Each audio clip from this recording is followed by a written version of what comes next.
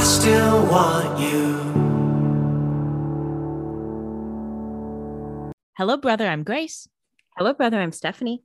And this is Doppelgangers. Today, we're talking about the season 3 premiere of The Vampire Diaries, which is called The Birthday. Very excited. A whole new season, baby.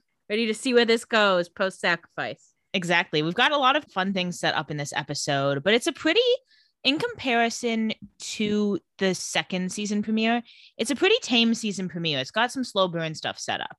Yeah, it's more just checking in after a couple months, because the second season, it was like the same day. Yeah. But this one, it's been the summer. We're getting ready to start senior year, baby.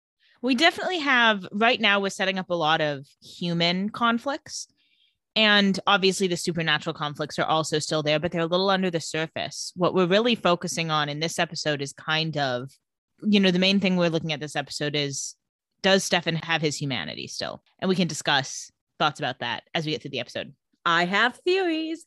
Yeah, it's getting at these very human connections. Like, do Tyler and Caroline like each other? What secrets is Jeremy keeping? Does Alaric want to stay there? There's always the supernatural element to it, but it's getting at like that intrinsic story, because we don't have anyone like going through transition right now, anything like that. And most people like know what's going on in the town. It's not like, oh, we're not keeping this secret from anyone anymore. Yeah. So now it's like, how do we live in these circumstances? I will start, as always, before we go into a wonderful episode, by reading the synopsis from Vampire Diaries Wiki.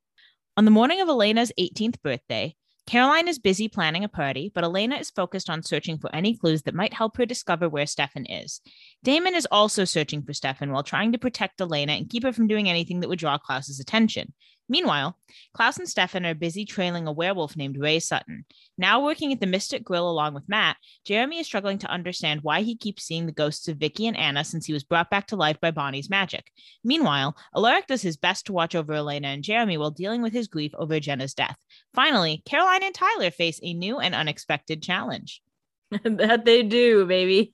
That they do. I will say, at the time they were writing this season, they had a very specific ending of the show as a whole in mind. And you can really see it throughout this season, but they abandon it after this season is over because things change. Because at this point, it became clear this show was a hit. They were going to get to keep going as long as they wanted. They're like, okay, what do we do with this time now that we know how much time we have? We can actually map it out. They originally wanted this show to be 13 seasons long, which, I'm sorry if fans don't want to hear this, I think we probably didn't need 13 seasons. We rarely do. And during this season, Julie Plec and Kevin Williamson picked what they thought would be an ending. But because of fan reaction, they changed their mind, same as how they originally wanted to kill Catherine at the end of season 2 and then chose not to. The thing about The Vampire Diaries is fan reaction often dictates the show as a whole. That's nice. Pretty Little Liars didn't think about that once. They said, oh, you think it would be bad if the villain was trans? Well, she is, bitch. I hope you enjoy. We don't care. Yeah, so it's just interesting to watch it back, knowing that if you are a fan of the show and you don't know what the original ending was supposed to be and you want me to tell you, you can message me. I'll tell you. So we open the episode in a brand new location. We don't know where it is, but luckily we have a chyron. It tells us we're in Tennessee. And it's like, oh, this can't be good. Yeah. So a hot blonde goes outside of her house and she calls for a dog named Rudy, who doesn't come. But then someone does come up, and it's Klaus. Klaus is using an American accent, and it's not his best accent work. But again, Klaus is not known for creativity. He's known for effectiveness. Yeah, he said, okay, I'll do a little American accent. It doesn't really matter how it works because I'll get in regardless. Well, and we find out later that these people are werewolves. So obviously you can tell they are suspicious of vampires. A number of things tip them off about Klaus. Ultimately, it doesn't matter, though. Well, especially he actively says, like, can I come in? And she says, no. She's like, no, we don't invite people into our home. He says, oh, my car ran out of gas a few miles back. Your house is the first one I came to. I need to use a phone. And she says, you don't have a cell phone? And he says, it's dead. He then says, I promise I'm not a serial killer. I just need a phone. And I'm sorry, that's what a serial killer would say, babe. But she says, sure. But then he asks if he can come in. And she says, no, I'm going to bring the phone out to you. Because, again, she's not a dumbass. And this is a lesson, even if it's not a vampire. Don't bring him in your house. Say, hey, stand out there. I'll call a tow truck for you. Klaus switches back into his normal accent And he says, oh, I thought country folk were supposed to be trusting. And she says, yeah, well, I'm from Florida. Do all the werewolves live in Florida? Yeah, Florida, notably where Mason came from. Florida is werewolf country, evidently. Surprise, surprise. Klaus chokes the girl, and then he compels her to show some Southern hospitality, aka invite him in. So then we go inside where this girl's friend is, and she says, I bet you that dog ran to some air conditioning. And she turns around, and I feel compelled to mention, this is our first notable guest star in quite a while. We haven't had a lot of guest stars since the middle of season 2 when we were kind of going full force into the storyline of Klaus. This guest star, you may or may not recognize her. You may be inclined to look on IMDb to confirm what you suspect. This is indeed Sarah Cooper, famous for lip syncing to Donald Trump and being like liberal girl boss icon. You know, the height of comedy. Icon is in air quotes. I'm good at noticing celebrities. I recognized her immediately. I know this. This bitch has scrubbed all evidence that this is her from anywhere. It's not on Vampire Diaries Wiki. It's not on IMDb. She does not want you to know she was a struggling actor before she stumbled into neo-lib fame on TikTok. She should be so happy she got a role at all, first of all. I've seen her acting skills. They're bad. Well, that's why she scrubbed it, because she's like, I can't be known for an actor anymore. I found success outside of it. Whatever you want to call success. It is funny that she is here. She doesn't want you to know it, but I know it. Sarah Cooper, we know this is you. And I just want to say, if I had been on one episode of the Vampire Diaries, I don't care what my role is. I don't care how bad I acted. You would never hear me shut the fuck up about it. Sarah Cooper has 2 IMDb's. Insane behavior. One where the Vampire Diaries and a couple of other random roles are with no picture on it. And one with her actual picture where everything is that she feels like she can put on. They had to put the IMDb up with the other stuff, but she said, no, we're making a different one. And then they took the photo off. So they're like, there's no way you can prove this is actually Sarah Cooper. That's funny. That's funnier than deleting it from IMDb. If you go into the Vampire Diaries IMDb, into the episode, into the cast, Sarah Cooper is listed, but there's no picture. You click on that profile. There's a number of roles, including like something in a College Humor sketch. But then if you search Sarah Cooper and you look for her actual picture, you can find her IMDb with her show. So she has 2 IMDb's just so you don't know she's on the Vampire Diaries for one episode. I'm obsessed with it. But Sarah Cooper turns around from the sink and she sees Klaus. She gets scared, of course. And Klaus says, hey, don't be alarmed, even though he's got her best friend by the hair crying. Yeah. And he says, I am just looking for Ray Sutton. Sarah Cooper says, yeah, he lives here, but he like is never here. He's mostly on the road. And Klaus says, well, I bet he makes it home at least once a month. Klaus knows he's a werewolf. They now know he knows that. They know he's a vampire. No one's really unsure of what's going on here anymore. Yeah. The girls are afraid, and their fear confirms Klaus's assumptions. And Klaus says, you know, hey, where is he? They don't answer immediately. And he says, look, you can tell me, or I can make you tell me, and that's going to be infinitely more painful. So Sarah Cooper tries to run. She barely picks up any speed. It's a light jog. Yeah, she's like power walking. She kind of knows her card is punched. I mean, what are you going to do at this point? Yeah, and she gets to the door and Stefan is standing there. He doesn't even look that scary, but it's scary enough for them. And immediately Sarah Cooper sells out Ray Sutton. Yeah, she said, okay, I know when I've been had. She says, yeah, he's at a bar. He's near the border of Highway 41. And Klaus says, okay, can you invite my friend in? And the girl does. Stefan comes in and Klaus says to Stefan that he can kill the blonde quickly and make Sarah Cooper suffer. Thank you. So yeah, Klaus voted for Bernie Sanders, confirmed. Come back, Klaus. Then Klaus leaves and he leaves Stefan alone to kill them. He's smiling, walking away. We hear screaming. It's notable that at this point, we don't actually see if Stefan kills them or not, even though we hear the screaming, because they are trying to set up through the whole episode like, okay, but Stefan's not really evil, right? Yeah, they're trying to make you question it the whole time. Because, you know, I said in the finale that it was like, okay, it seems like his humanity is still on. But at this point, it's been a couple months.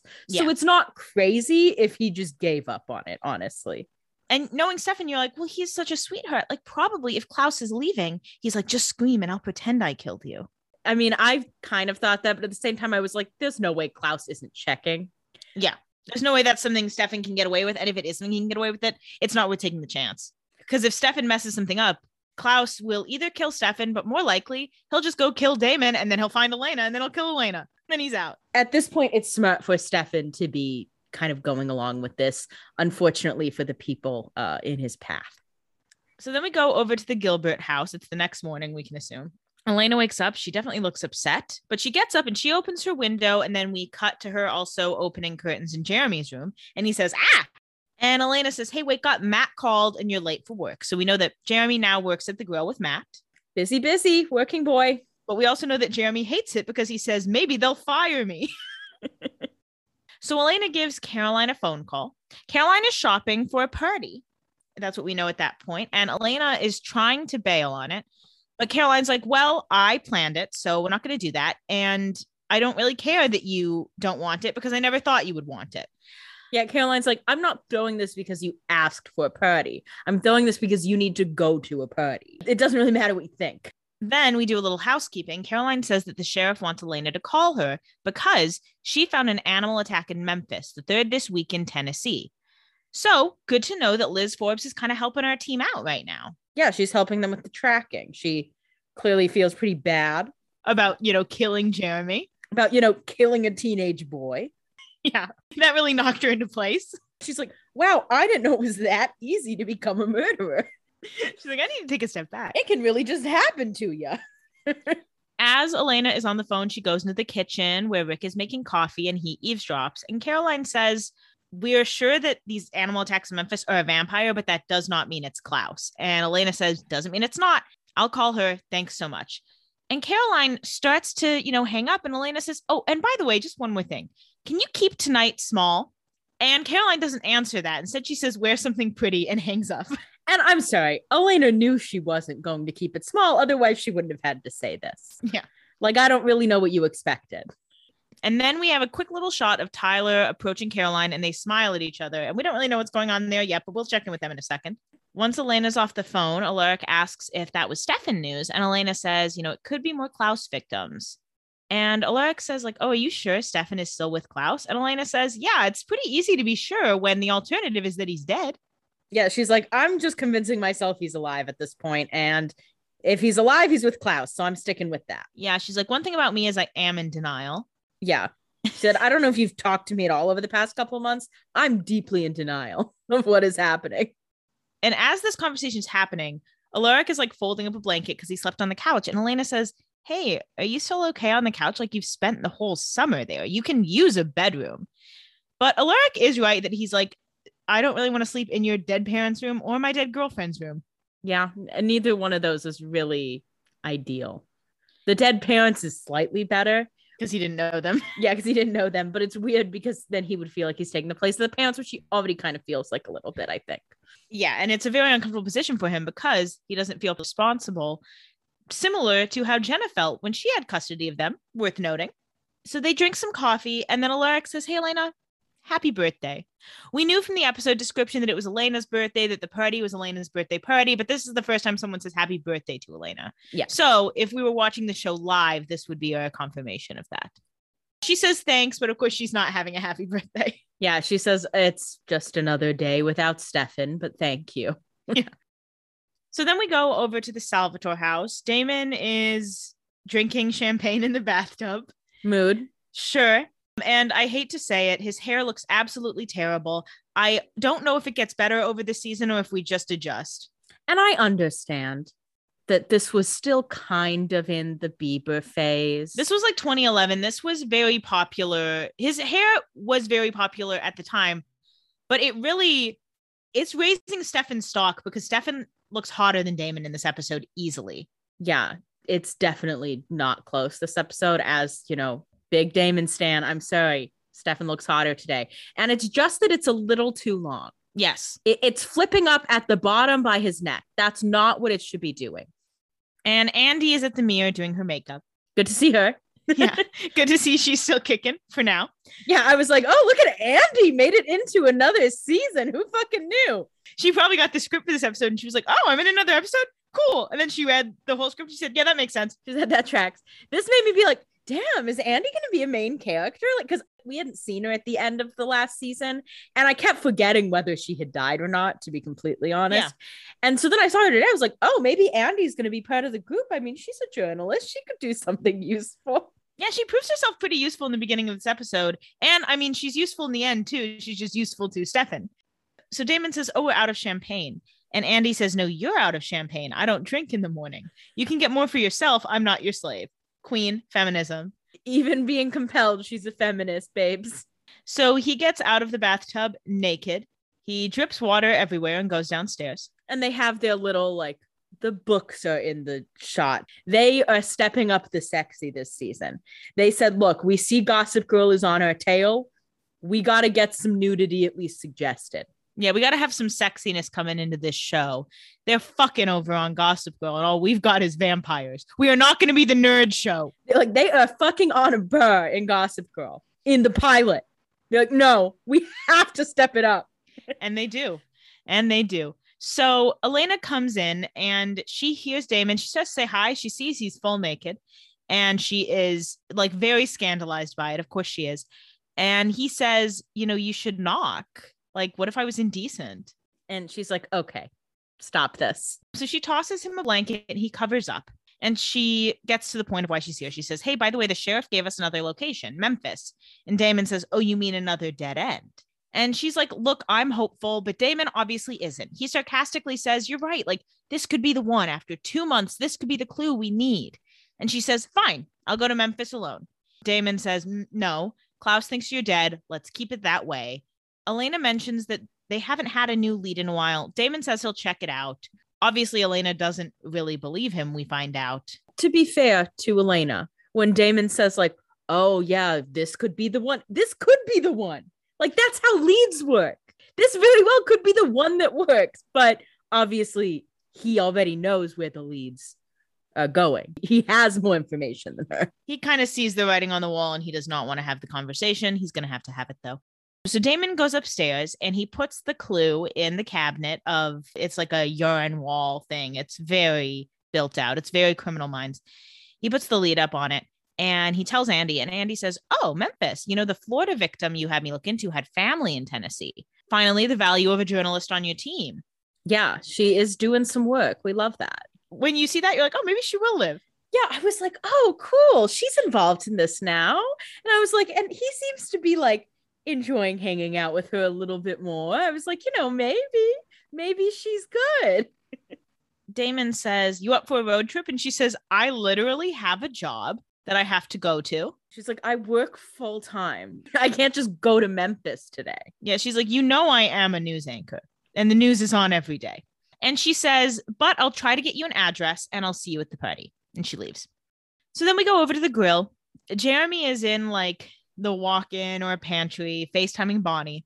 He wants her to come home. She also wants to come home. She's super bored with her dad's side of the family. Yeah, because that's not the witch side. Yeah, not totally clear where Bonnie is or why she's out of town right now. Likely Kat Graham had some kind of scheduling conflict. I haven't looked that deep into it. I don't particularly care. She's not there. That's the point. And Bonnie asks how the grill is. Jeremy says it is teaching him the value of a mundane human experience. He's like, man, some people's lives are just like this. Matt's life is. He's like, that sucks.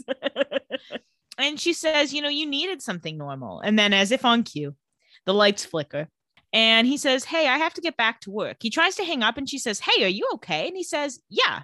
She's like, why are the lights flickering? That's weird. But she doesn't dig too deeply into it. He hangs up and then Vicky briefly appears. He is scared, drops his phone, bends down, looks up and Anna appears.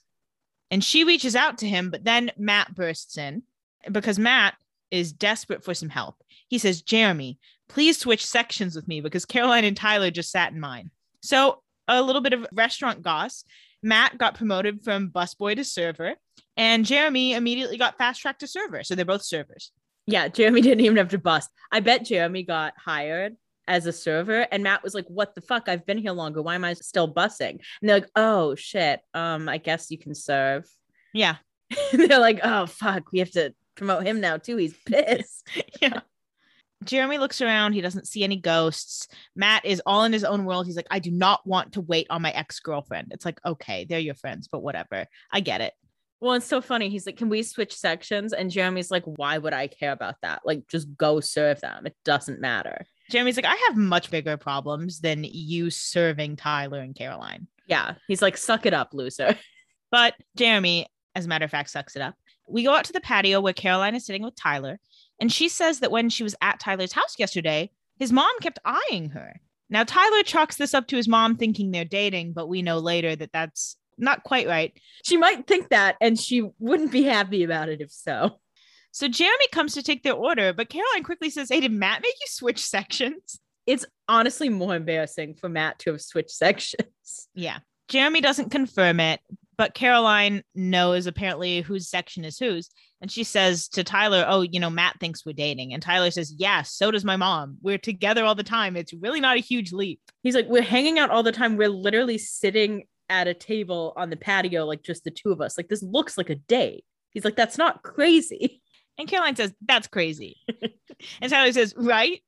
And they're clearly into each other, looking at each other, like sussing each other out. And Jeremy clocks this, and Jeremy's tripping. Yeah, he's like, okay, good for y'all, I guess.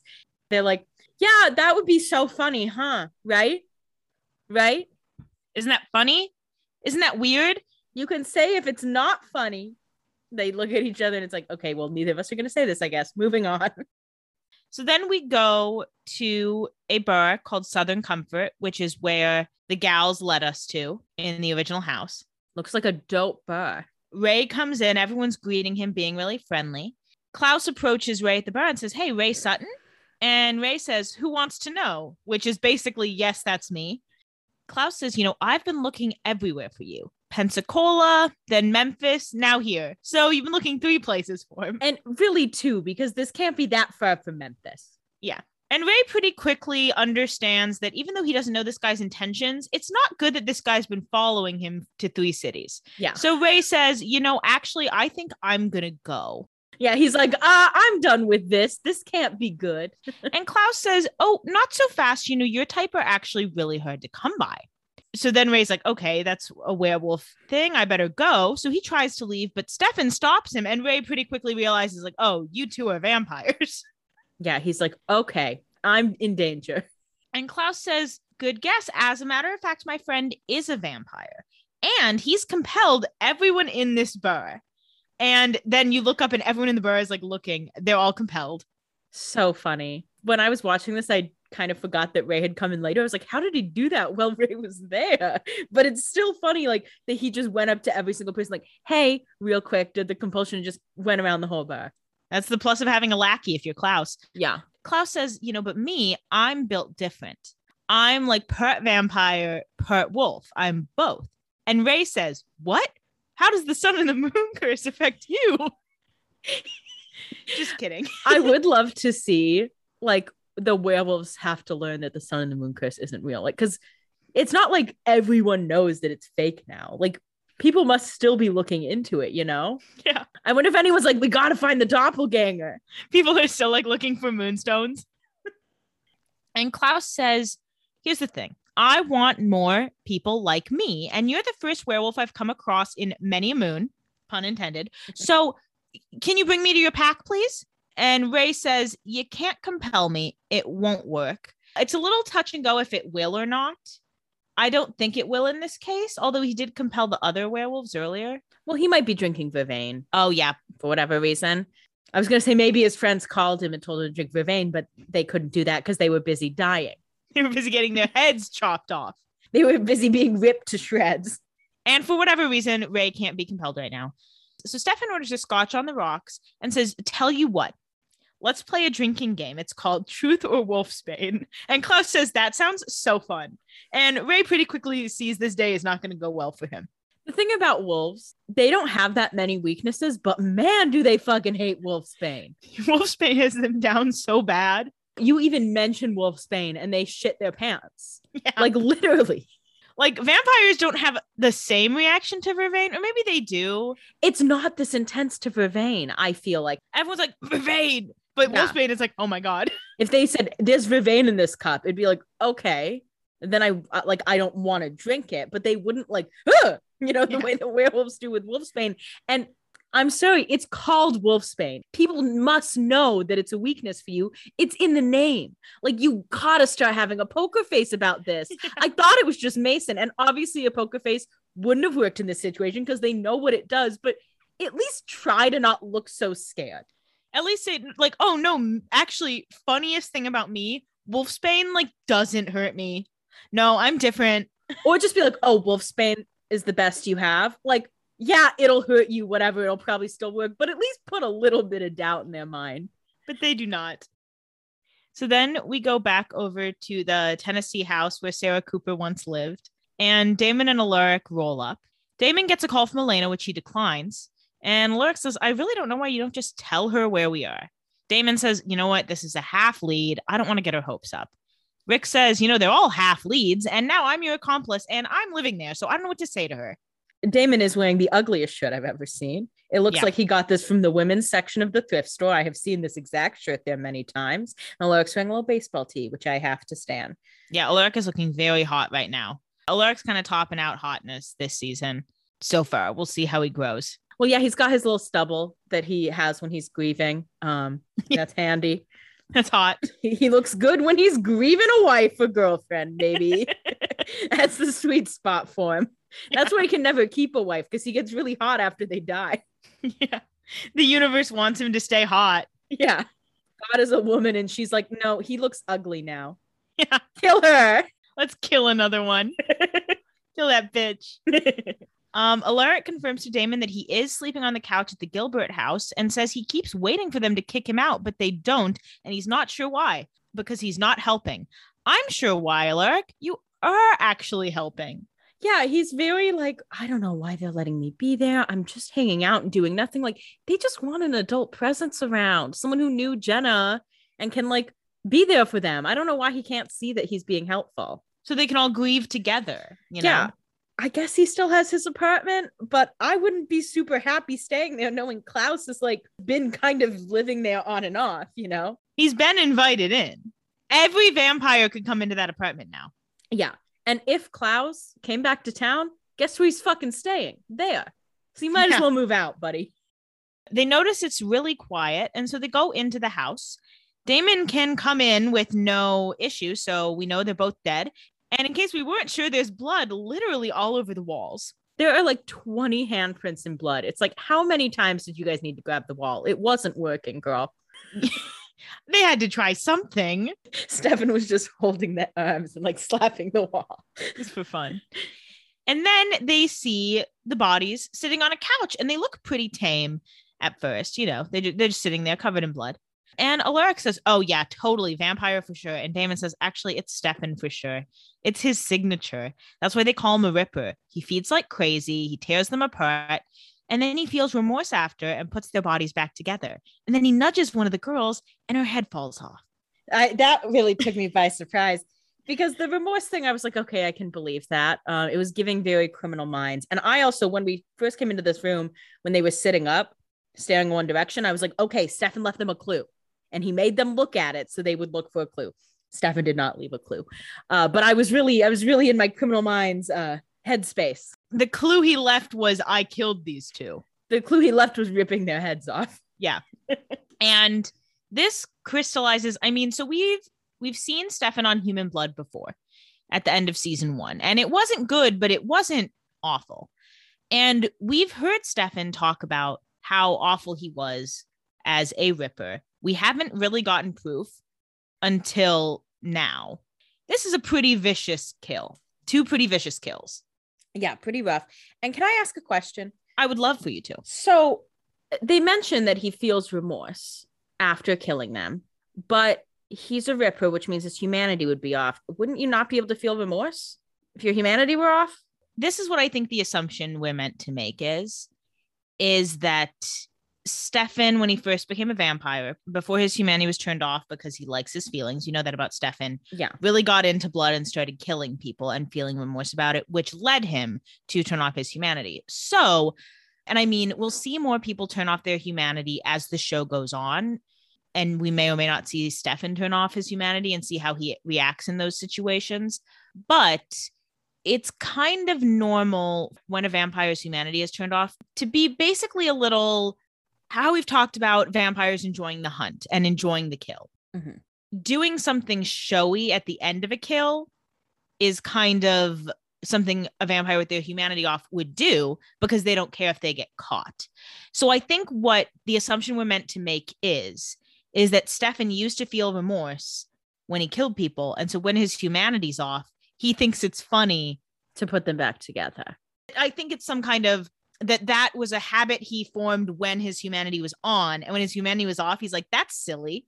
I think that is the assumption. And this is early enough in the show. Again, we're kind of now getting into the humanity thing.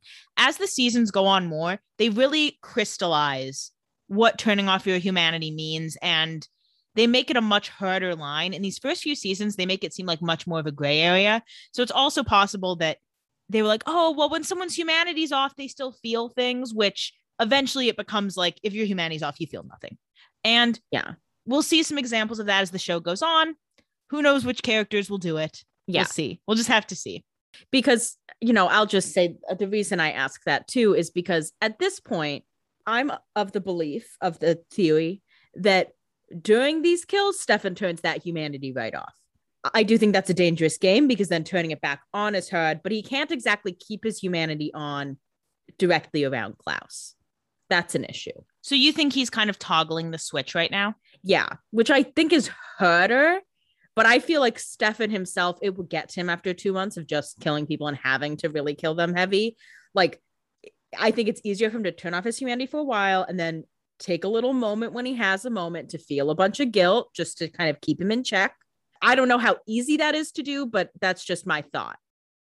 So then we go over to the Salvatore house. Elena and Caroline are setting up for the birthday party tonight, and Elena's venting about Damon. She's like, I just feel like I have to fight him every time we get a lead. And Tyler says maybe he doesn't want to find Stefan. Yeah, Tyler's like, it doesn't seem that difficult. Maybe he just wants Stefan to stay away. And Elena's like, what?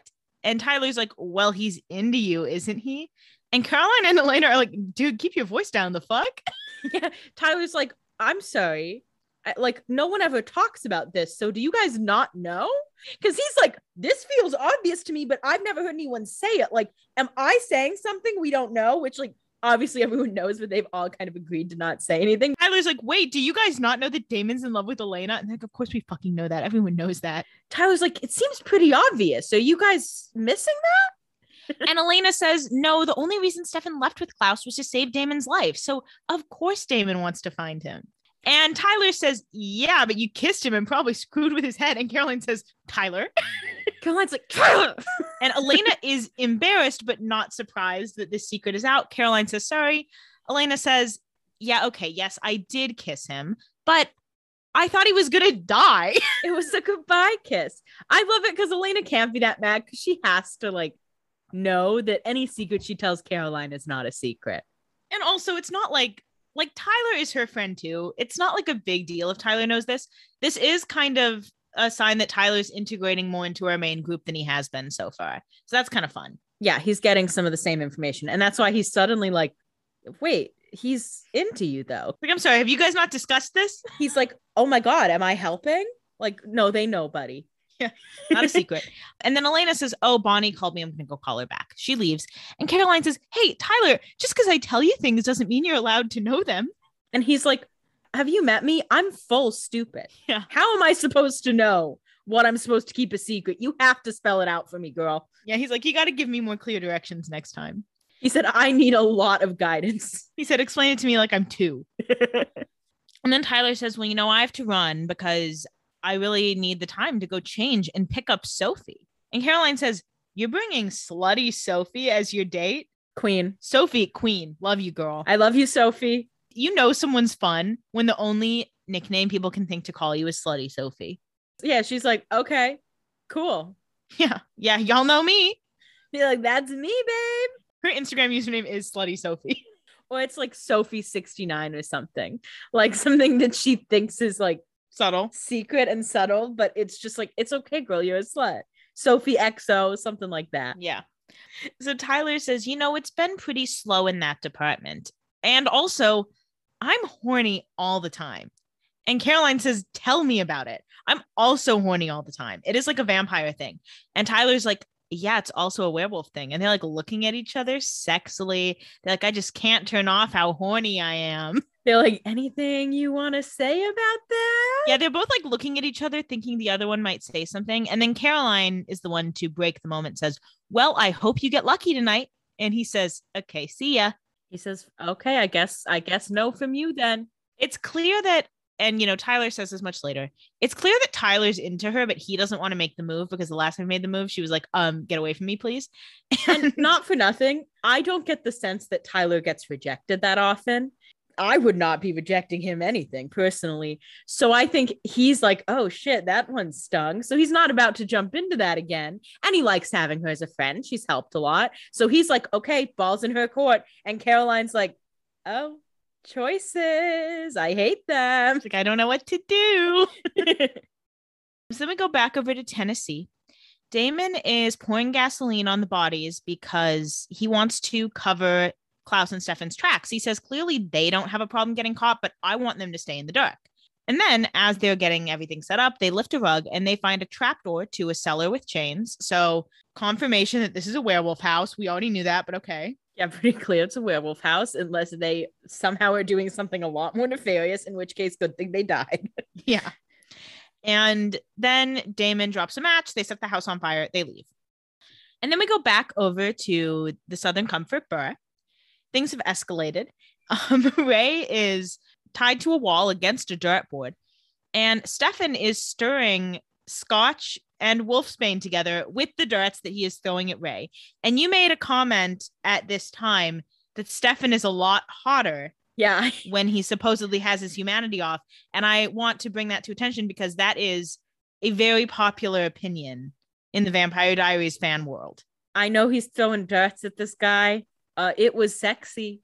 It was very, very sexy to me. He's wearing his little black t-shirt, so he's evil at the moment. Yeah. Paul Wesley is looking incredibly hot right now. And he always does. He always does, but something about him in full, so guilty Stefan mode, I'm like, oh, shut up. As you would say, holier than thou. Yeah. He's not being holier than thou right now. He is not. He is hotter than thou. Klaus is watching in admiration as Stefan throws the darts at Ray. And Stefan says, hey, you can end this right now, dude. Just tell me where your pack gathers for the full moon. Ray, fights back. He says, I can't do that. And Stefan says, oh my God, I get it. You guys live by a code. But the thing is, he's not going to let me stop until you tell me. And I do whatever he says. So that's how it goes around here. And this is kind of funny because they probably all gathered at this house. You guys just didn't look because you were busy ripping people to shreds. Oh, yeah. That's an interesting point. They didn't really do much investigative work at the house, which I guess why would they? Yeah. That's not really what Klaus is known for. Yeah. Klaus isn't known for taking a beat and thinking, logically. Yeah. That's not really his skill set. As Stefan is kind of threatening Ray, a woman approaches Klaus and Stefan eavesdrop. And the woman says hey, you told me to tell you if I saw anything. And I saw that guy's brother, Damon, at the farmhouse you guys just left. And Klaus says, thanks so much. Keep up the good work on the neighborhood watch, honey. Stefan walks up to Klaus. He doesn't even pretend he didn't overhear. And Stefan's like, oh, is my brother still following us? And Klaus says, yeah, and he's getting closer. So I'm going to have to deal with that. And Stefan says, no, let me handle it. And Klaus says, now, why on earth would I let you leave? Yeah, Klaus, it would be a lot easier to just kill him. And Stefan says, well, I'll come back because you saved my brother's life and therefore I'm in your service. And Klaus says, in your service? It sounds indentured. Aren't you having any fun? He's like, I thought you were enjoying the little dirt game. I thought that looked so fun. He's like, I've been having a good time, bro. Stefan says, I'll make sure my brother does not bother us anymore. See, and in this moment, it seems that if his humanity were off, he wouldn't have even reacted to this. I'm just throwing that out. And to Damon following them? To Damon following him, wouldn't have reacted this way. Yeah, he would have let Klaus go deal with him. He would have just been like, okay, whatever, Klaus is going to do what he's going to do, Mm-hmm. And frankly, I mean, it's a lot easier to throw darts at a werewolf than it is to rip a girl to shreds mentally. That's true. I mean, he'll heal. Well, and he knows this werewolf isn't about to be killed. Mm-hmm. That's not what they're there for, Well, he's about to be killed, but not permanently killed. Not killed. So it's kind of an easier time to have that humanity on. Yeah. Would push the argument the humanity probably has to be on all the time because how are you going to just toggle decide when it's going to be easier? But I'm debating it myself in real time. Of course. So then we go back over to the Salvatore house. Elena is getting ready for her party. She's wearing a little white dress. She's dressed for her first communion. It is a cute dress, but it's just not what I was expecting for her birthday party. It wouldn't look cute on everyone, but of course, Elena's not everyone. She's looking in the mirror and Damon watches. And Elena says, like, don't worry, I'm not going to lose it before the cake. And he says, hey, it's your party. You can cry if you want to. And then he goes into the room. They're in Stefan's room. And Damon says, like, Stefan is such a pack rat. And then he picks up a photo of Stelena from like episode 3 because Stefan's got his football jersey on. The one episode Stefan played football. Yeah. Never forget Friday Night Bites. He puts it down and Damon says, I got you something. I know you made me promise you not to buy you anything, so I didn't. And Elena says, you stole it? And he says, no, I found it. And it is her necklace, which I don't exactly remember when it went missing, pre-sacrifice, during sacrifice. She thought the necklace was gone. And then Damon says that Alaric found it in his loft and thought she would be happy to get it back. And she says she is. She thanks him. There's clearly like a lot of warmth here. You know, obviously, Elena's still in love with Stefan, blah, blah, blah. But she does a very interesting move, which is she asks Damon to put the necklace on. Yeah, and I'm sorry. I know you can put that necklace on yourself. And I know you're not going to kiss Damon while you're trying to save his brother that you're in love with. But if you had no feelings for him, you would have put that damn necklace on yourself, girl. You want some fingertips on your shoulders. Do you think Elena has feelings for Damon at this moment? I think she does, but she doesn't know what they mean. Like, I don't think she's necessarily thinking like, oh my God, I have feelings for Damon, but I think she's feeling very bonded to Damon right now. And at this point, I'm sure she's like, well, it's because we're both looking for Stefan. We're both going through this thing where this person that we both care about very, very deeply is missing. That's what I think she's reading it as, which it is partially that. But there's a reason she wasn't actively letting people know she kissed Damon. Mm-hmm. There's a reason that felt like a secret. She knows something. I don't think she's tracking it in that way yet necessarily, or she's in denial more likely. She's feeling something. I mean, there are some sparks putting a necklace on. That's all I'm saying. Yeah, he puts her necklace on. It's definitely a little romantic. And they're like looking at each other. It's very like charged. Elena steals a glance at his lips. She thinks I didn't notice. She does a little quick peek, don't we all? But you're taking, mama. But Damon doesn't make a move. Instead, he puts out his arm and says, shall we? And they go down to the party. Downstairs at the party, it's a classic house party. It's big. Everyone is saying happy birthday, Elena, because lest we forget, Elena is canonically popular. Yeah, I mean, of course she is. Look how hot she is. Yeah, she's hot. She was a cheerleader, and her parents died. Everyone's like, oh my God, we have to be super nice to Elena. Yeah. And she's dating like the hottest guy in school. And her boyfriend's brother is super hot. And she's friends with the hot history teacher. Like, every hot person is friends with her. Like, every single one. Elena is shook by how big the party is, and she shouldn't be. Randos walk by with a bottle of nice bourbon, and Damon says, you need to not have that. He compels them to go get something else. Yeah, he compels them to go to the cheap stuff. Should have locked that up, buddy. It's a high school party. They're going to find the bourbon. Yeah, literally. And then Caroline approaches and she says, hey, you guys like it? Elena says, this is keeping it small. And Caroline's like, I never said I was going to do that. Yeah, I was very careful to never promise that. Caroline's like, even if I had wanted to do that, it would have gotten out of hand anyway. So who cares? Exactly. But Elena pretty quickly is like, oh, okay, well, I don't actually really care. And she says, what are we drinking? Yeah, I'm sure she's probably like, if it's a bigger party, then if I want to melt down, I can just leave. Who's going to notice? Yeah. So she loosens up a little bit and goes with Caroline. Elsewhere, Matt approaches Jeremy. He's rolling a joint that he says he bought from a line cook. And if that ain't representation for restaurant workers, I don't know what is. Hashtag restaurant life. Yeah. I know the line cooks at Mystic Grill are hot.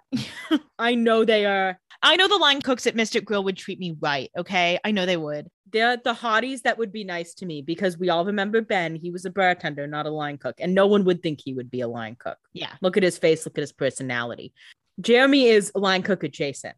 Well, and you also know that Jeremy's friends with the line cooks. Oh, yeah. Matt is not friends with the line cooks because he always puts an order in wrong. And then he comes in and makes them make something on the fly. He's like, hey, guys, can you make a hamburger on the fly? I forgot that they didn't want cheese. Jeremy, on the other hand, is a stellar waiter, never puts an order in wrong, always thanks them. So they are always giving Jeremy food and free weed, which they are not giving to Matt.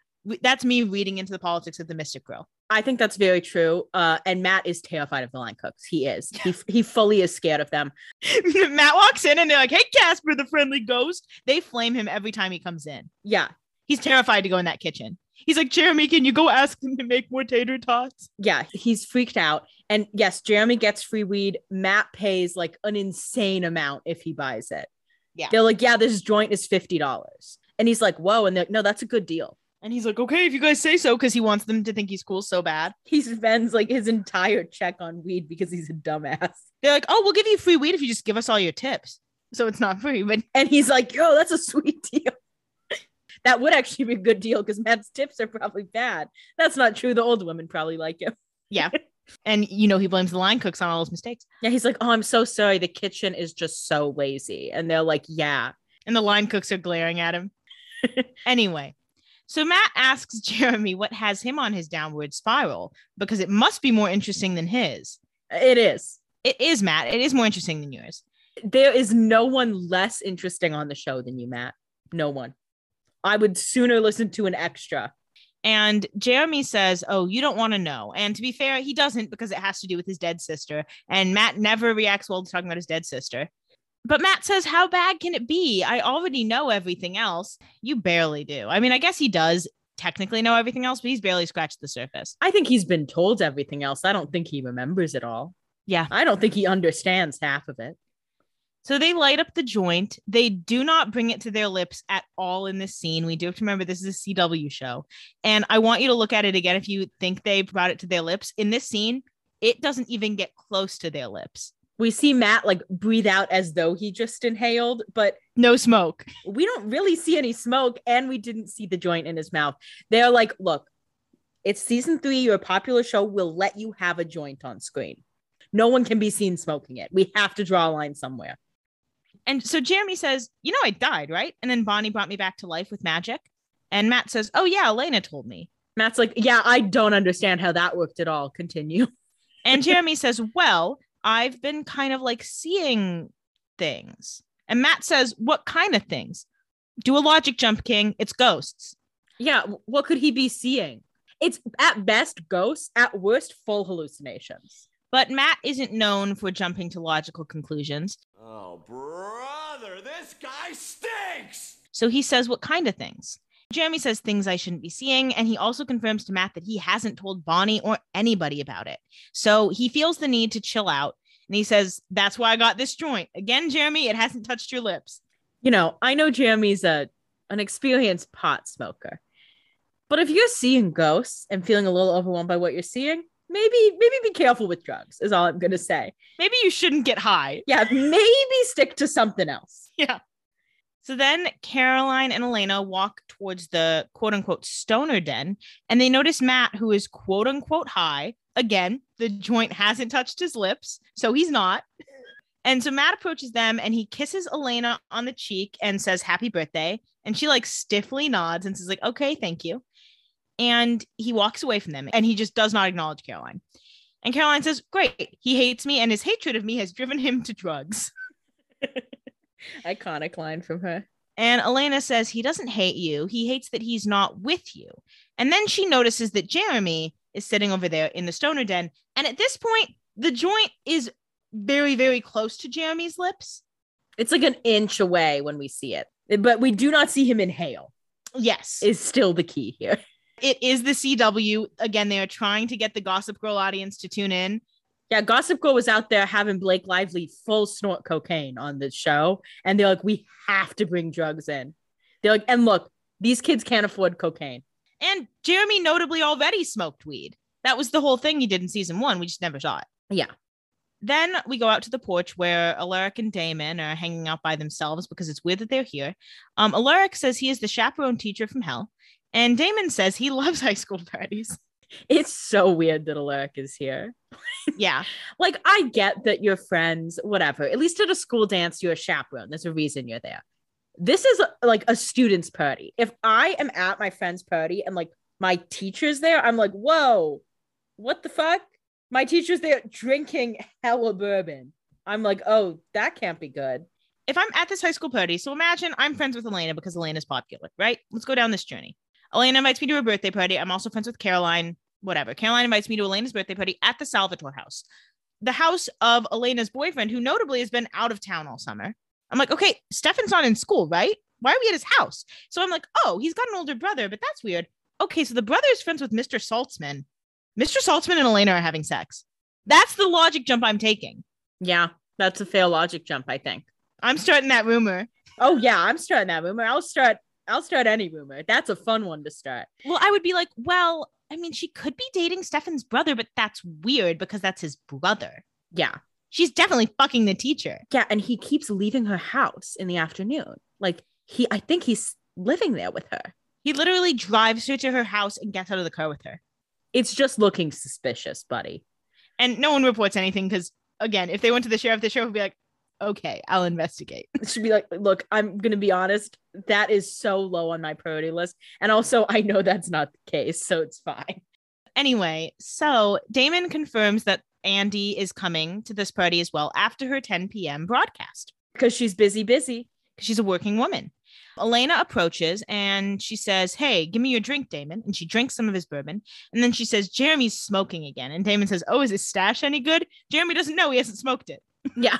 Elena once again gets so offended by the fact that no one else seems to care that Jeremy's smoking weed. It's because it's weed, girl.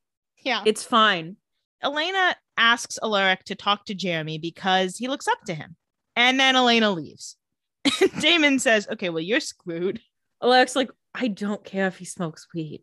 Alaric's like, I'm not your fucking dad.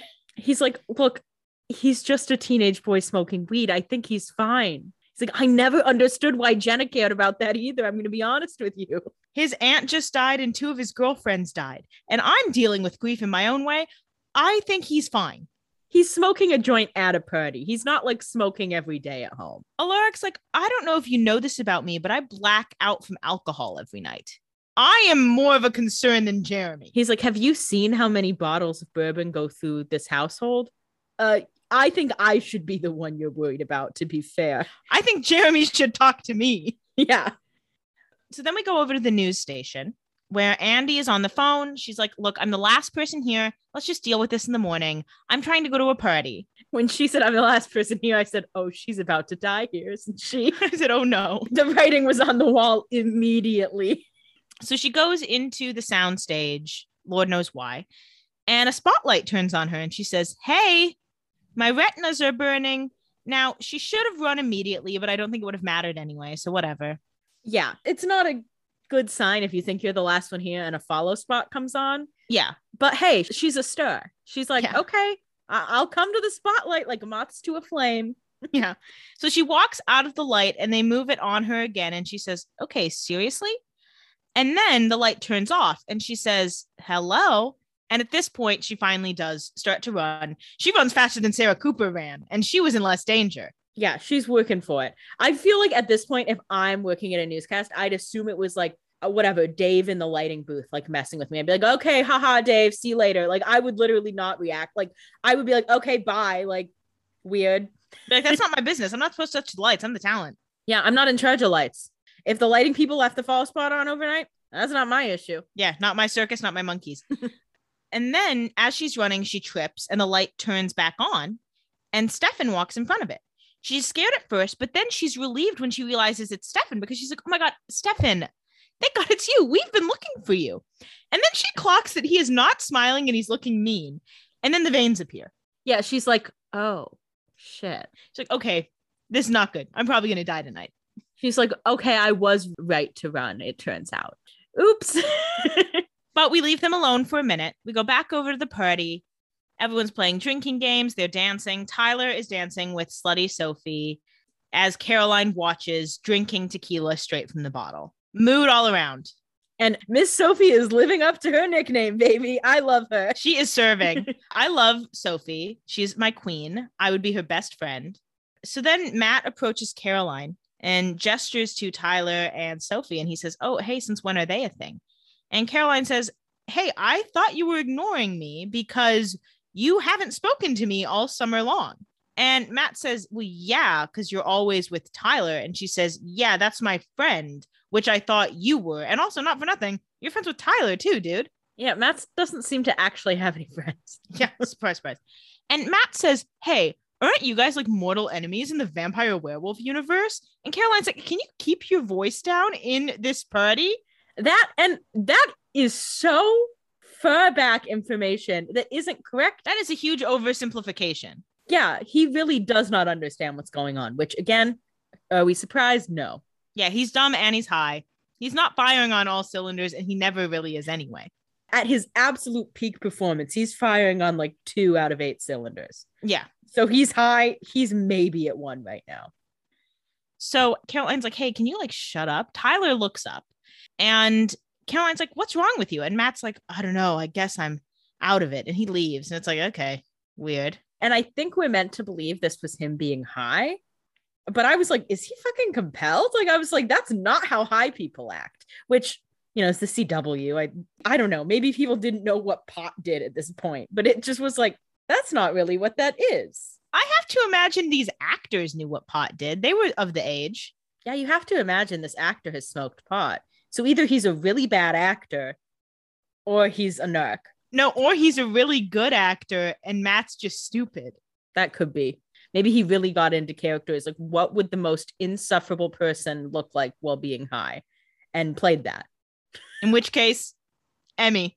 Emmy, apparently. So Matt leaves as Tyler approaches. And Tyler's like, hey, what was that about? Caroline says nothing. And then Sophie comes up and she's like, oh my God, great party, Caroline. And Caroline says, oh my God, thank you. And then she says, now leave it, and compels her. And Sophie does leave. Boss bitch behavior. And Tyler says, hey, what the hell? And Caroline just walks away and continues to drink her tequila straight from the bottle. Incredible move by Miss Caroline. It is her party and she should be able to kick people out. Yeah, I think that's more than fair. So then we go out to the porch. Damon has gotten a text from Andy because she wants him to pick her up. Well, that's not true, but whatever. He believes it for now. Alaric says, oh, your fake compelled girlfriend wants you to be a chivalrous boyfriend. And Damon says, well, it's a complicated dynamic. Won't be for much longer. And then Damon says, hey, hold the fort down. And Alaric says, you mean the fort full of my drunk history students? And Damon says, if you drink more, it'll feel less weird. No, it won't. He won't notice it as much, but I will say there are probably, I mean, again, we've talked about it. Alaric's hot.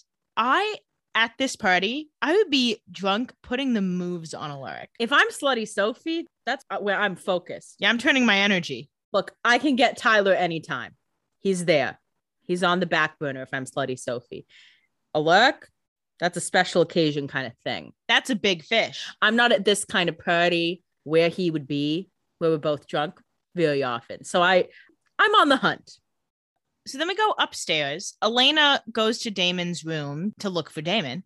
Caroline is in Damon's bathroom and says, oh, this room is off limits, but she notices it's Elena, so she's cool. Caroline's just taking a beat, having some blood.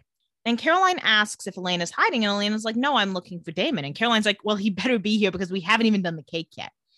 And Elena says, honestly, like, I kind of want to pass on the cake. And Caroline's like, no, it's your birthday. It's the dawn of a new day. You can't move on with your life until you make a wish and blow out the candles.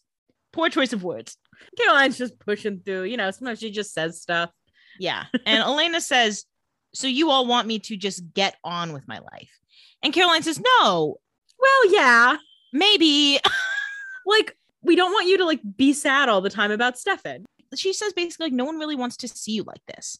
And Elena says, like, well, I'm not going to give up on finding Stefan. And Caroline says, of course, and you shouldn't. But you have to admit you're letting your life pass you by. And Stefan is the one who did all this work to save you so that you could live it.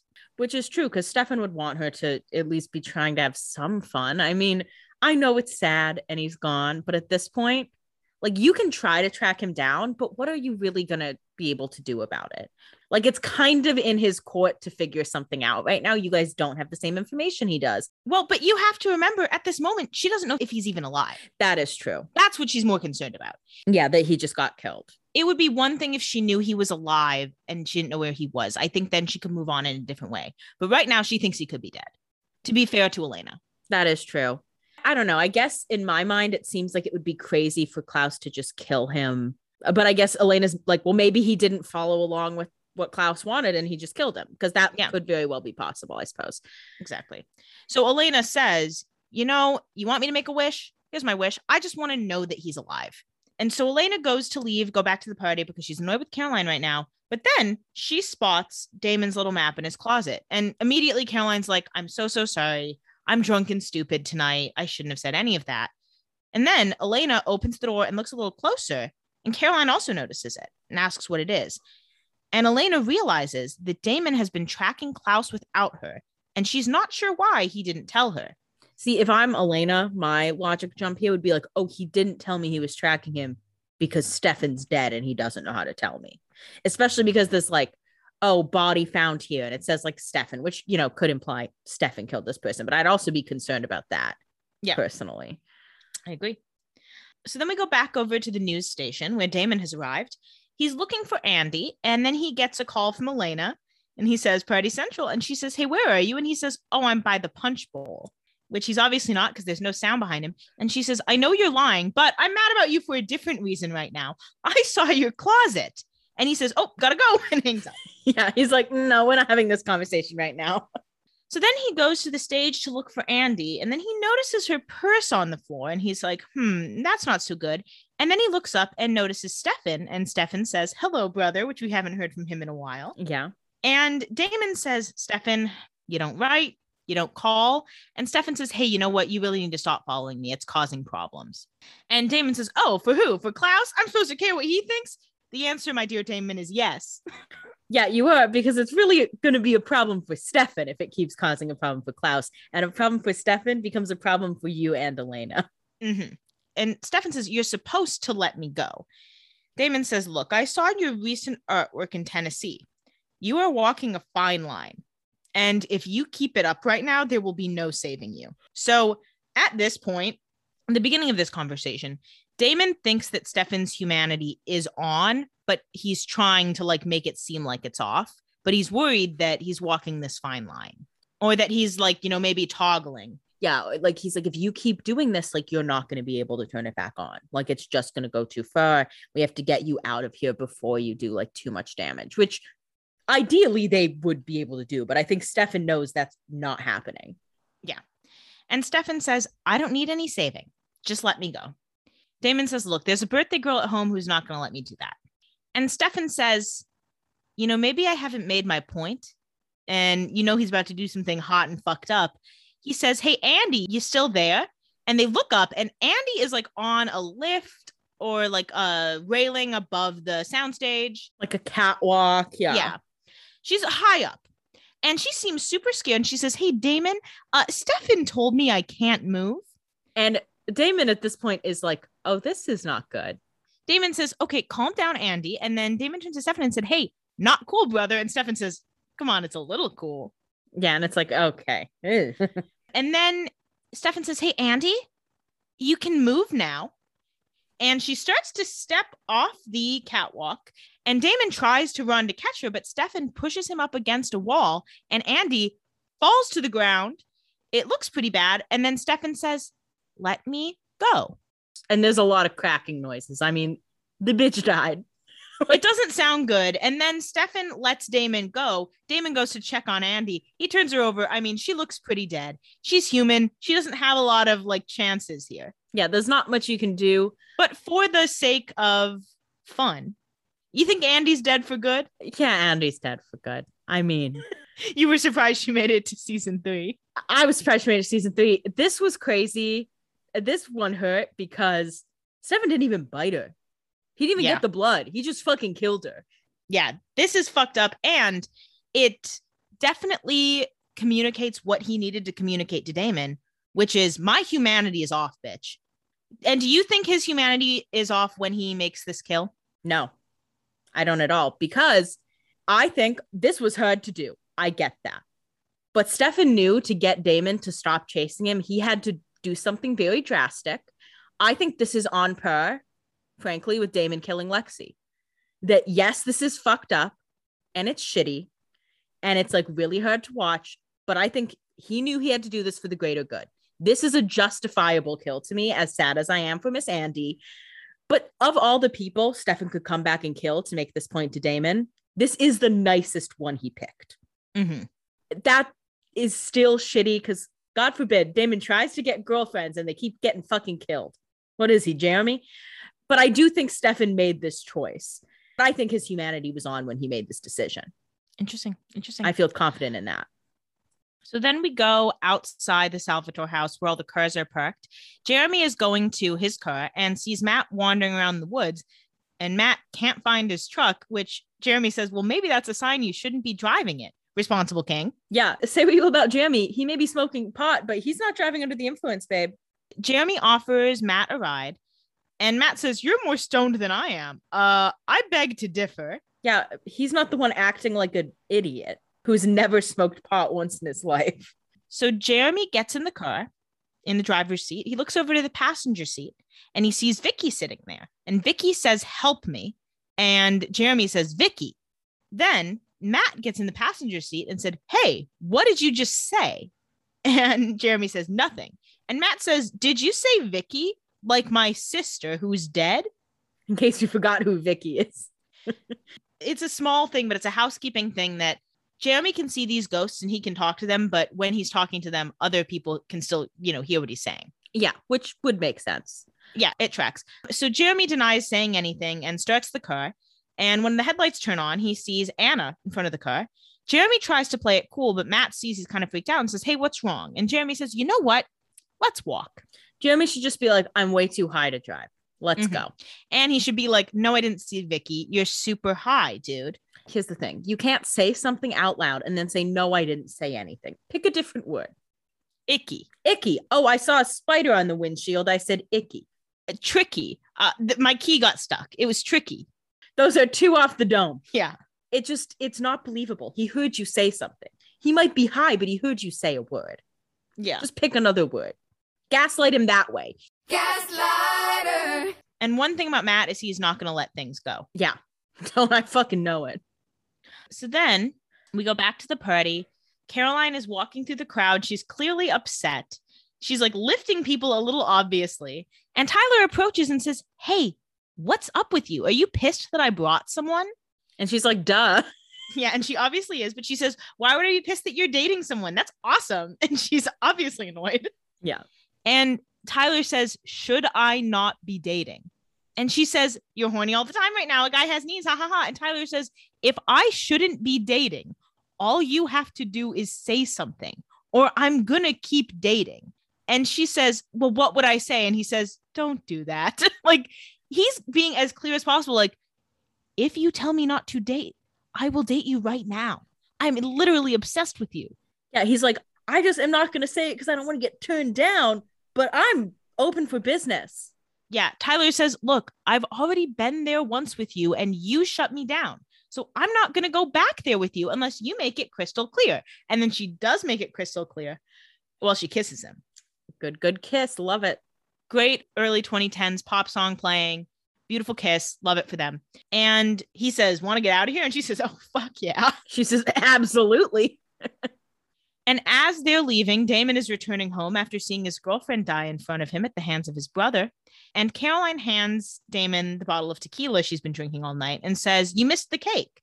And Damon doesn't even respond to that. He takes the alcohol and he puts it down and goes to his room. He wants to have a moment by himself. That's not what's going to happen. Elena is in his room waiting for him, holding all the papers out. And she has all this evidence. And she says, why did you keep this a secret? And Damon says, can we not do this right now? I'm having a really bad night. And Elena says, I don't give a fuck what kind of night you're having. Yeah, Elena keeps going anyway. She says, every time I brought you a lead, you made me feel like an idiot for having hope. And Damon says, well, you were an idiot. We both were idiots, actually. Yeah, he's like, well, it was stupid. And I just got that proven in the worst possible way. And she says, tell me what you know. And he says, I know that you should get back to your party. And she says, look, we're in this together. You should have told me that you were tracking Klaus's victims. And Damon says, well, they aren't Klaus's victims. They're Stefan's. And I think this is a thing that Elena did not let herself consider was a possibility. Yeah. Even though she must have known somewhere deep down that it is, because she is in like disbelief. Yeah, I think she thought either Stefan had been like, no, and been killed, or was essentially being held hostage. Now, why would Klaus hold someone hostage if they were of no use to him? But she didn't think that through because she doesn't want to believe that Stefan is out there just killing people. Yeah, exactly. Because she has spent all this time learning about Stefan as someone who has all these morals and would never just kill someone randomly. But he doesn't have that option right now. And Damon says Stefan is leaving bodies up and down the coast. And Elena doesn't believe him, but Damon says, I've seen this happen before. He has flipped his switch and he is back to full-blown Ripper.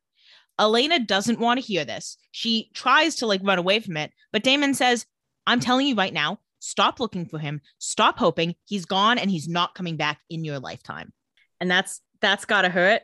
But the thing is, she has to hear this. Yeah. She has to understand that, she can hope that he'll come back, but there's a good chance she won't ever see him again, even if he is alive. And I don't think she'd really entertained that thought. I think she was like, okay, he's either dead or I'll see him soon. I don't think she thought about the possibility that he would be alive and just not come back for her. Yeah. Damon immediately regrets saying this because though it is true, it is harsh and it is her birthday. Well, and for him too, I think he wants her to believe this so that Stefan doesn't have to do something like he just did to Damon to prove it to her. Yeah. And Damon doesn't want to have to be like, yeah, your boyfriend just killed my girlfriend in front of me, because he doesn't want Elena to have to know that and have to deal with that either. But he also needs to talk about that with someone. And unfortunately, Elena's the one. And Damon's not in the business of letting people know that he cared about people. And he certainly doesn't want to admit that he cared about Andy. Yeah. So Elena cries. She holds on to her necklace. And we go over to the Gilbert house where Matt and Jeremy are eating ice cream. Because they're high. So you eat. Yeah. First of all, give them some chips and then I'll believe you. If it's not Doritos, I don't think you guys know what you're talking about. Yeah. But Matt says, I should leave before Elena and Mr. Saltzman come home and see what a bad example I am. Sir, no one cares that you are high, and I can promise you that. He thinks it's so funny. He's like, oh my God, can you believe I smoked weed? And everyone's like, we've all been smoking weed for years. It's not interesting. It is funny because it's like, first of all, Mr. Saltzman's not going to care. And Elena's not going to care because Jeremy notably has been smoking weed. It's not like Matt's inspiring him to smoke weed. If anything, Jeremy's inspiring Matt. Yeah, they would come in and be like, Jeremy, why are you being a bad influence on Matt? Yeah. But anyway, so Matt offers to walk home and asks if he can take the ice cream on his walk. Jeremy says sure. And then Matt gets serious and somber and he says, okay, what happened in the car? Because I could swear I heard you say Vicky, and I remember you said you were seeing things. And Jeremy says, okay, you got me. I was seeing Vicky. And Matt says, I think I see her sometimes too because I miss her so much. I want to see her, and I do. Man, he just told you. Matt, it's not the same fucking thing. He's literally seeing her next to him. You saw a girl walk by who you thought might be Vicky for a split second. He saw Vicky next to him in a car. Different things. And Matt says, we have our hands full with all this supernatural stuff. But ghosts? Sir, you have to assume that ghosts cannot be outside the realm of possibility, knowing everything you know now. Yeah, if there's werewolves and vampires in your town, a ghost seems very likely. Yeah. And Jeremy says, yeah, my head is all messed up. He kind of walks it back because obviously he's not getting what he needs from this conversation from Matt. So he's kind of trying to shut it down. And he does effectively shut it down. Matt takes the ice cream and leaves. Not a good walking snack. Yeah, what the fuck? But whatever. Everything this man does annoys me. Yeah. He can't eat ice cream without me being like, what an idiot. Yeah, he can't do a single thing. So we go back over to the bar. Ray is now at this point laying on the billiard table. He's a little bit worse for wear.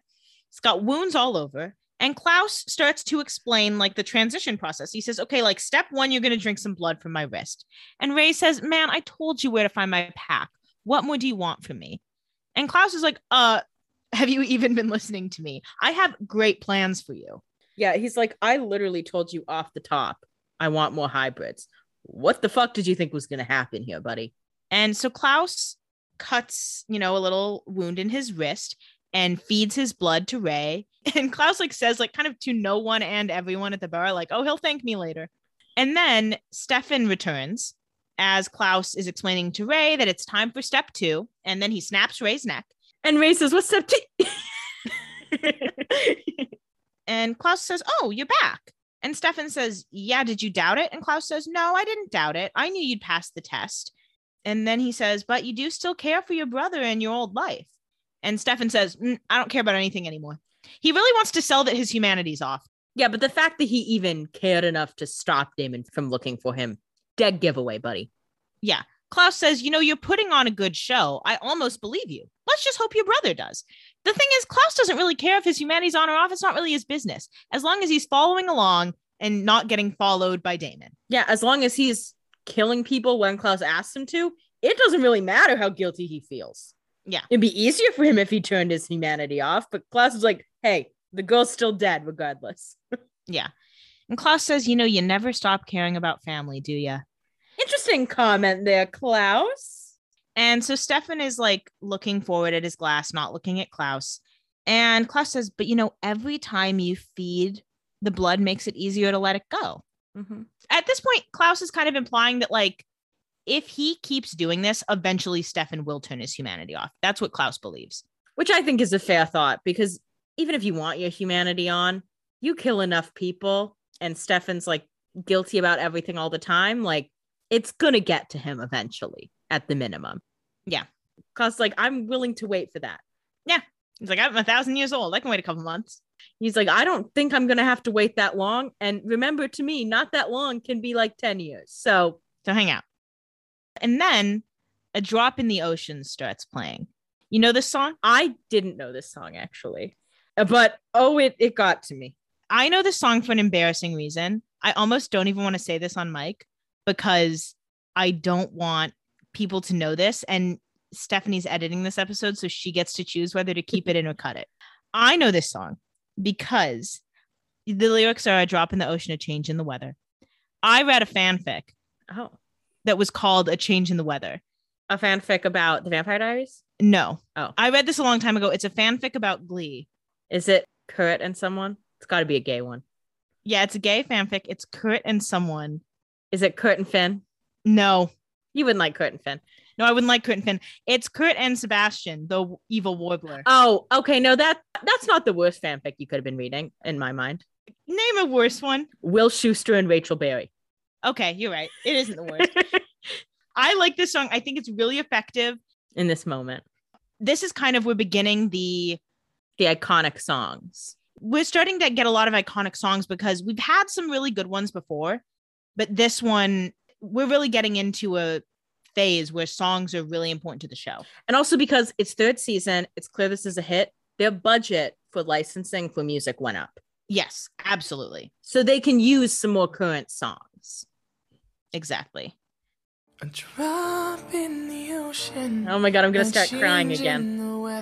So this song starts playing. We go over to the Gilbert house. Alaric is looking at a picture of him and Jenna as he packs a bag and Elena returns home. Rick says, I can't stay here anymore. Elena is shocked and upset by this. Alaric says, look, I'm not a role model. I drink too much. I say the wrong things. I encourage bad behavior. I can pull it together at school, but I can't do it in my own life the way I miss Jenna in front of all of you. And he says, Elena, you're 18. You can do this alone and better without me. And Elena doesn't know what to say because, like, she liked having him here, but she doesn't really know how to say that either. I mean, I'm still heavy mourning Jenna, I'll be fully honest. And so this just breaks my heart that he just misses her so much. And I think it helped to be around them for a while, and now it's just hurting again. He truly believes they're better off without him, and I don't think that's true. And they don't think that's true either, but they don't know how to say that. They don't know how to ask their history teacher to be their dad. Like, yeah, that's a big conversation that no one is prepped to have. And then we go over to the Lockwood house. Caroline and Tyler are having a steamy makeout. Steamy. They are taking off their clothes. They're doing fast little supernatural runs. They're definitely having sex tonight. They're having a good time, baby. This is, I think, one of our first experiences of like a supernatural sex scene where there's like some speediness, some pushing. There was always like maybe one supernatural person, but now it's two. And pent up tension. They have been warming up to this all summer. Again, you can see the effects that Gossip Girl has had because this is a sexy, sexy scene, the likes of which we have not yet seen on The Vampire Diaries. We are turning a corner here, and I'm happy to come around that corner, babe. And then we go over to the Salvatore house. Damon goes into Stefan's room, breaks a bunch of stuff because he's angry at Stefan. Well, he's angry at Stefan. He's angry that he had to say that to Elena and he had to be the one to break this to her. He just feels awful. And then he stops and kind of takes a breath. And then we go over to the bar. Stefan walks outside, clearly very overwhelmed and emotional. At this point, if you thought Stefan's humanity was off, you do not think that anymore. Yeah, it is obvious here. His humanity is on, and he is either at this point he just turned it on and he's dealing with all he just went through, or it's been on the whole time, which I think it's been on at least most of the time. We're finally seeing this have effects on him. He takes out his phone and he calls Elena. We see at the Gilbert house, Elena is looking at a birthday card. She's in her pajamas, she's getting ready for bed.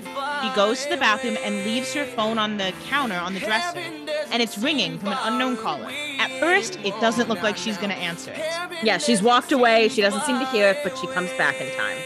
And then she answers it, and she says hello, and Stefan doesn't speak, but somehow she just knows it's him. Well, she has to assume it's a unknown caller, no one is saying anything. Odds are good at Stefan. So he cries just hearing her voice. She knows no one's talking. She knows it's him. She says, okay, Stefan, if this is you, you will be okay. I love you. Hold on to that and never let that go. And you just might make a bitch of Stelena stand with this scene because it is beautiful. I'm sitting here watching it, crying like a goddamn baby. I'm tearing up thinking about it right now. I almost started crying when that song started playing. It just is so sad because you can tell he just really has been pushing and he's doing this all for Elena and Damon, and he just needed to hear Elena's voice to remind himself why, because you have to imagine keeping your humanity on through this is not easy, especially for Stefan, who notably is just holier than thou and kind of a baby in general.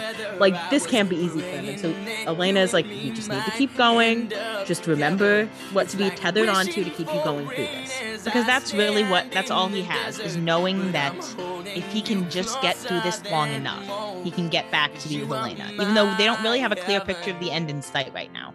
But it's the same thing of Catherine being stuck with House in Alex's apartment. You just need to hang in long enough until you get an opening. And you will get an opening, but you do have to be holding on. And that's the thing, Stefan needs his humanity on when that opening comes. Mm-hmm. Because if his humanity's off, he just won't leave, because he won't feel the need to. And so he needs to be tethered to his life so that when he has a chance, he can take it.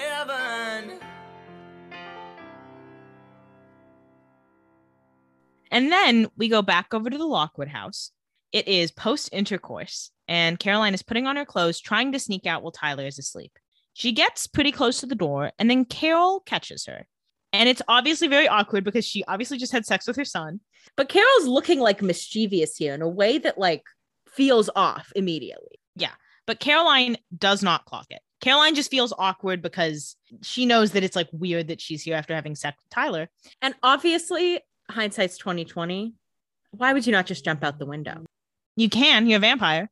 I don't think she thought that Carol knew she was a vampire. She had no reason to believe that. Yeah, there's no reason. It just seems like an easier way to sneak out, but for whatever reason she didn't do it, it's irrelevant. She says, okay, I'm just going to grab my purse and go. And she touches her purse and it burns her. Got to be vervain or something. Carol shoots her with 3 vervain darts and knocks her out. And that's the end of the episode. So why do you think Carol, A, is taking matters into her own hands? And why now do you think Carol is deciding to get the vampire thing? Do you think she's working alone? Do you think it's the whole council is now becoming a threat? What do you think is happening here? I think it's probably the whole council. Maybe because the council was hey, we haven't been doing anything. And they haven't. We've been just sitting on our asses. Maybe we should do something. And we saw at the end of last season, Carol be why haven't you made any progress with the vampires to Sheriff Forbes? Which kind of felt like it came out of nowhere, but clearly she was aware of it. So clearly they were okay, the sheriff's really not doing anything. And it's not a crazy leap to think why she wouldn't be doing something. How do you think they found out that Caroline is a vampire? I don't necessarily know that they found out, but I think they were okay, there's clearly all this vampire stuff going on. Liz says she's dealing with it, but she's not. We're still seeing vampires. So it's probably seems like Caroline might be a vampire or might know something. So I'm sure she put vervain all over it as part of a test. Yeah, but she had the vervain darts ready. If they thought she was a human, she wouldn't shoot her with 3 darts. She put Vervain on the purse. Caroline screams. She has the gun behind her back. If Caroline doesn't react to it, she just doesn't shoot her and lets her leave. It feels like she was pretty sure that Caroline was going to be a vampire. It feels like she was pretty sure. I don't know how she was pretty sure because it feels like something you would guess. It just feels like she stands to lose a lot from shooting a human daughter of one of her friends with vervain darts. She stands to lose a lot more if she's wrong. Yeah, I guess there is potential. I'm trying to think who else on the council would have known anything because they're all fucking idiots. So it could be that maybe like Liz Forbes had some notes or something that she found, like, because Carol was actively like, what is the progress going? She is the mayor. She can probably get into the sheriff's office without much issue. Another thought, John Gilbert died wanting to support vampires, but that doesn't mean he didn't leave something in place with that information in case he was killed. I don't know where he would have left it, but it's not crazy that he could have somehow forgotten that he actually left a clue to this, or at least to the Salvatores or something. So I think that there's potential there. Okay. Other questions. So we're now at the beginning of a new season. So let's talk a little bit about expectations for the season. Who do you think is going to be our big villain or villains of the season? So I think we're going to spend a lot of time working with this Klaus storyline, at least the first third of the season, since they're often broken into thirds. I do think Klaus and Stefan will be back in Mystic Falls relatively soon, at least in a couple episodes. I think they'll find some more werewolves, but, they'll be back in Mystic Falls because that's where the show is set. I don't know why Klaus would want to do all this in Mystic Falls. I don't know how Klaus is going to feel once he sees the doppelgangers alive, but I honestly don't think he'll care that much because he's still, like, the sacrifice happened. It went through. So I don't think Elena being alive is going to really matter much to him. Yeah. If he comes back to Mystic Falls, you have to assume he's going to know Elena's alive. So obviously we know Klaus's goal, as far as he's told us, is to make more hybrids. What do you think he's going to do when he has those hybrids? Do you think he's going to bring them all to Mystic Falls? Do you think he's going to spread them out? Like, do you think he has an end game, or do you think it's kind of, let's go with the flow for a while? I'm sure he has some kind of end game. I don't really know what his end game would be because, like, what does he want to be the most powerful vampire? He already is. Like, so I don't really know why. I think there is potential. I mean, I kind of said this before that, all of his family is just in a storage container. And we know Elijah could, in theory, wake up. Mm-hmm. I don't think it's a jump that other people in those coffins could be waking up as well. I don't think it's necessarily permanent death for any of them.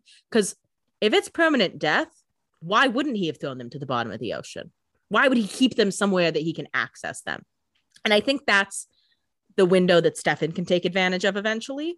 I think being able to say, hey, this is where he put Elijah is going to be key. That's something that if he ever gets the chance to share that information, I think will be useful.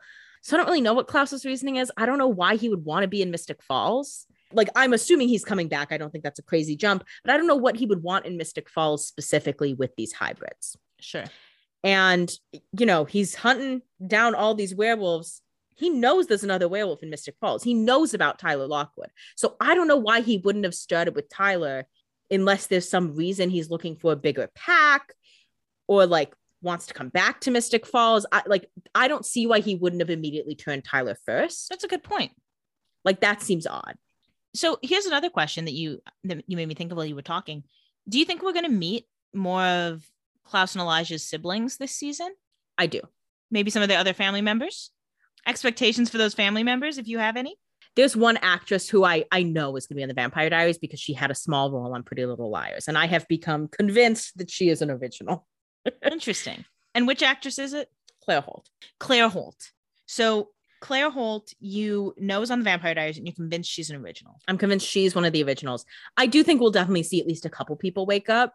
I mean, I think we're going to be waking up Elijah again at the minimum. And if Elijah's up, why would he not open those coffins and just see? Yeah. Another thing that we have set up for season 3 is ghosts. What do you think we're going to go with ghosts? Do you think we'll see more ghosts? So I think it's hard to say how many ghosts we'll see. And also, do you think they have nefarious purposes? Why do you think they're appealing to Jeremy? So we did get a hint here this episode with Vicky saying, help me. So I think this does support this idea that the ghosts like need something before they can pass on, that they're in some sort of purgatory. And it's interesting that Jeremy would become like this medium kind of version of that. And I think this is going to be something that he will have to get Bonnie's help on. He's going to have to tell her this eventually. I assume she'll be back in town whenever school officially starts, et cetera, et cetera. Mm-hmm. I do think there is some sort of like mission that these ghosts are on, essentially, that they need to clear up some of their earthly issues. Here's my other question. With every season comes transitions, deaths. Do you think we're going to see any transitions this season to any number of different creatures? And if so, what? And do you think we're going to see any deaths this season, which intrinsically could be a transition to a ghost? Yeah. Transitions and deaths. Any predictions? Yeah.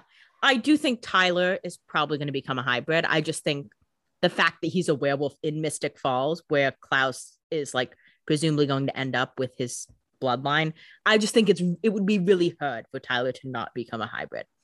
I think Carol Lockwood may be in trouble of death. She's flying a little close to the sun here, and I don't think she really knows what she's getting into.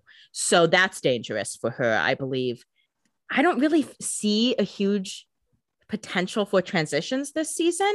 I think because we're in this shift where there's kind of these bigger problems where it's not so much like, how do you live as a vampire anymore? That's not really a big question. I think that could still become an issue. Like there's always going to be an issue if someone transitions, but I just don't think that storyline is going to be key in this season. I had hoped it would be with Jenna, but alas. I think the council in general is going to be in trouble this season because I think if they are trying to take down these vampires, a lot of them are going to lose because they simply don't have the information to do it. It's like them trying to kill Klaus last season, but like they're even further out of their league. The council knows nothing. So I think that is a danger if the council is indeed behind this kind of Carol push. I do believe Caroline will be getting out of this situation. I don't know how. What do you think is going to happen to Caroline? She's Vervain daughter. What do you think the next step is for Carol to do with Caroline? I think it could be bringing her to the sheriff and asking her things, or like torturing her to get answers about vampires. Maybe they're like, we better ask someone who knows, because clearly Caroline's been walking around in the sun. So we clearly don't have the right information here. So I think that could be more of the push, because if they didn't want anything from her, they could have just staked her, you know? And I don't really see that being the path. I do think Sheriff Forbes could potentially be in trouble as well, because I think the council would be like, why would you keep this a secret from us? Yeah. Clearly you're on the vampire side. Like, we have to punish you in some way. Sure. I don't think they'd punish her by death, but I don't think it's out of the realm of possibility either. Sure, of course. You can never take death off the table on the Vampire Diaries. Yeah, and I think Carol Lockwood is in for a rude awakening if she indeed stays alive when she figures out that her son is also supernatural. That's true. Especially if he's a hybrid, that's going to be a dangerous game for her, because she clearly, again, knows very little. That's the end of season 3, episode 1. We've got a great season ahead. This is a super fun season. Lots of excitement coming our way. As always, if you guys are liking the Vampire Diaries or Doppelgangers, please tell your friends and leave us a 5-star rating and review on Apple Podcasts. And follow us on Instagram at Doppelgangers Podcast. That's it for this week. So until next week, goodbye, brother. Goodbye, brother.